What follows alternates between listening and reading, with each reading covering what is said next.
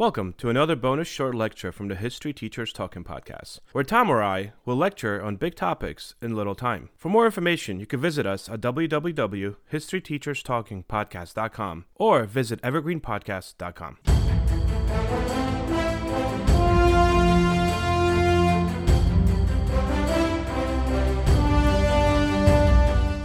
The discovery of Pompeii is a fascinating story that involves both accidental and deliberate efforts to unearth the ancient Roman city. Pompeii was a thriving Roman city located near Naples, Italy in the 1st century AD. However, in 79 AD, it was buried under several meters of volcanic ash and pumice during the catastrophic eruption of Mount Vesuvius. Over time, the memory of Pompeii faded, and its exact location was lost to history. The city's existence was known through ancient texts, but its precise whereabouts became a mystery. The rediscovery of Pompeii began in the 16th century. In 1594, a group of workers digging a canal near the town of Rosinia stumbled upon ancient marble and frescoes. This accidental discovery raised curiosity about the buried city, but it wasn't fully recognized as Pompeii at the time. The true rediscovery of Pompeii took place in the 18th century. In 1738, Charles III of Spain, who ruled over Naples at the time, ordered systematic excavations to uncover the lost city. His initial goal was to find valuable artifacts for the royal collection. Charles III's decision marked the beginning of organized archaeological efforts at Pompeii. The first excavations were led by Spanish engineer Joaquin de Alcubierre. However, progress was slow and the site was often looted for valuable items. It wasn't until 1748 when the Bourbon King Charles III officially established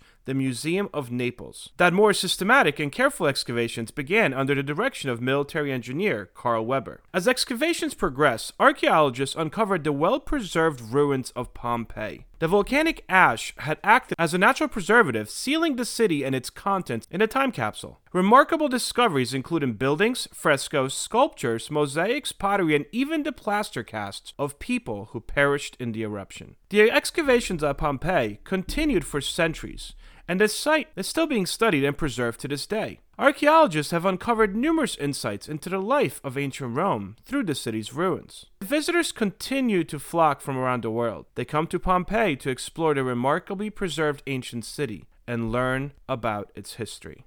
Located on the west coast of Italy along the shores of the Bay of Naples, south of the modern city of Naples, ancient Greek settlers made Pompeii part of their sphere of influence in the 8th century BC. It became an independent-minded town, which eventually fell under the influence of Rome. By 1st century AD, the Bay of Naples and Pompeii became an attraction for wealthy vacationers from Rome who relished the beauty it had to offer. Pompeii was indeed situated in a picturesque setting, with views of the Bay of Naples and the island of Capri in the distance.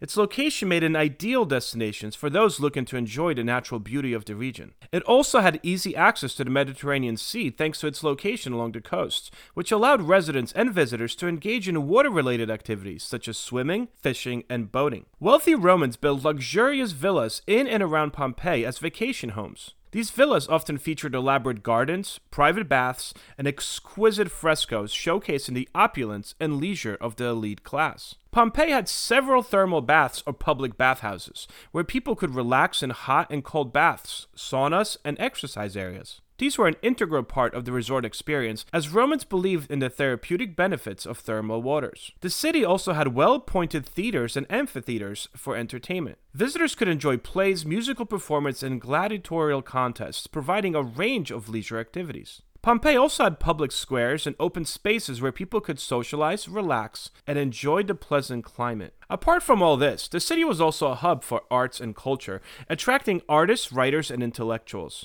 Many homes featured exquisite frescoes and mosaics, and the city's libraries and cultural centers were places for intellectual pursuits. Yet above all this beauty and relaxation stood the mighty Mount Vesuvius, often referred to simply as Vesuvius, one of the most famous and dangerous volcanoes in the world. Vesuvius is a stratovolcano, which is characterized by its steep sides. Its elevation fluctuates, but it's generally around 4,200 feet. The volcano is actually relatively small compared to some other well-known volcanoes, but this one, as opposed to many others, is highly active. The eruption of Mount Vesuvius that devastated the ancient city of Pompeii occurred on August 24th, 79 AD. Prior to the catastrophic eruption, there were several warning signs.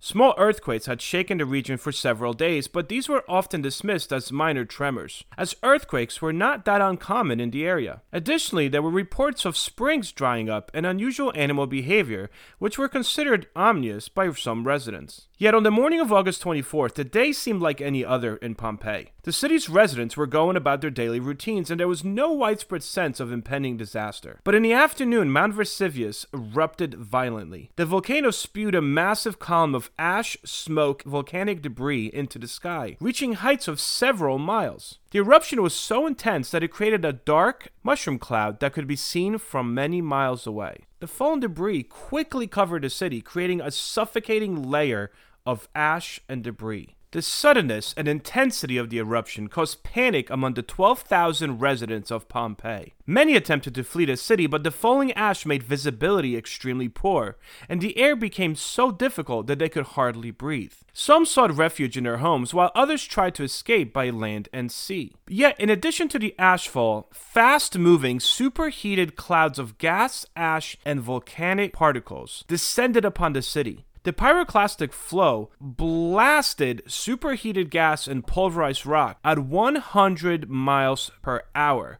as it poured down the side of the mountain and vaporized everything and everyone in its path. Over the course of hours, Pompeii was buried under several meters of volcanic ash and debris. This effectively sealed the city and its inhabitants in a time capsule. Pompeii remained buried and forgotten for centuries until it was rediscovered in the 18th century. Now, these layers of ash acted as a natural preservative, helping to protect and conserve the city's buildings, artifacts, and even remains of some of its residents. Since its excavation, Pompeii has provided us invaluable insights into various aspects of life in ancient Rome during the 1st century AD. For instance, with regards to urban planning and architecture, the layout of Pompeii, its streets, buildings, and infrastructure has been extensively documented. This tells us the design of Roman towns and the organization of public spaces. Pompeii's ruins also reveal much about the daily life of its residents. Archaeologists have uncovered homes, kitchens, bedrooms, and household items, giving us a glimpse into how people lived, cooked, and slept. This included details like wall paintings, mosaics, and furniture.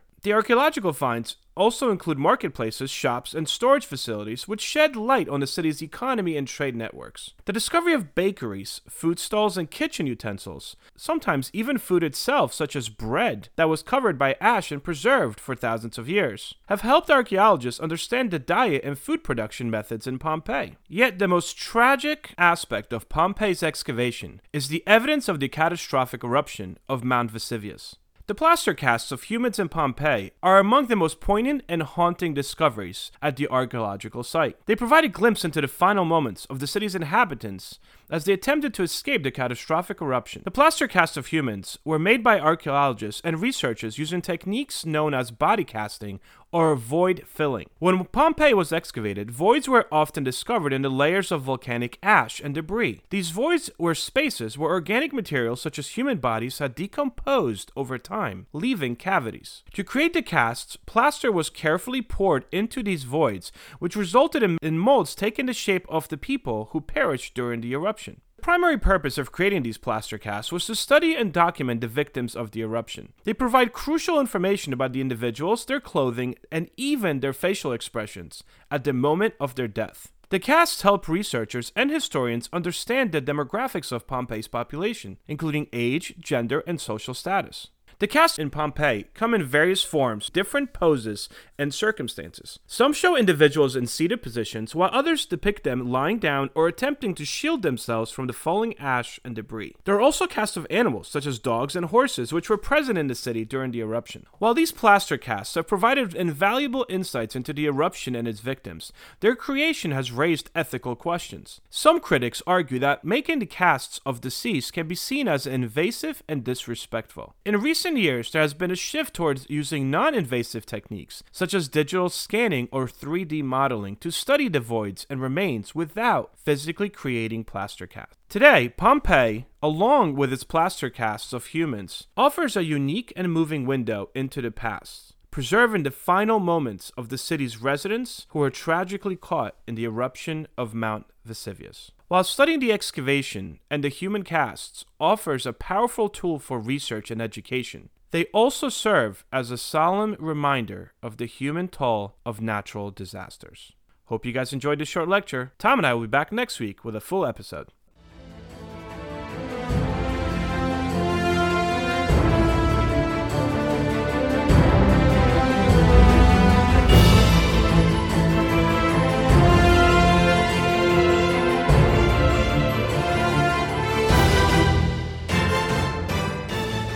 I hope everyone enjoyed our podcast, and if you would like to email us, you can do so at historyteacherspodcast@gmail.com. Hello, my name is Peter Zablocki, and I'm a historian, author, and college professor. I'm thrilled to invite you to check out Evergreen Network's History Shorts podcast. Every Tuesday and Thursday, join me on a journey through time, exploring the little-known and hidden gems of history. In each bite-sized episode, I'll dive into my original research to bring you intriguing historical curiosities you've probably never heard of, uncovering the fascinating stories that have shaped our world, from forgotten figures to overlooked events. And the best part? I've condensed all this historical goodness into manageable chunks, perfect for your on-the-go lifestyle. Whether you're commuting to work or squeezing in a quick break, History Shorts fits into the little time you probably think you don't have. Subscribe now and never miss an episode of the History Shorts podcast, available wherever you get your podcasts.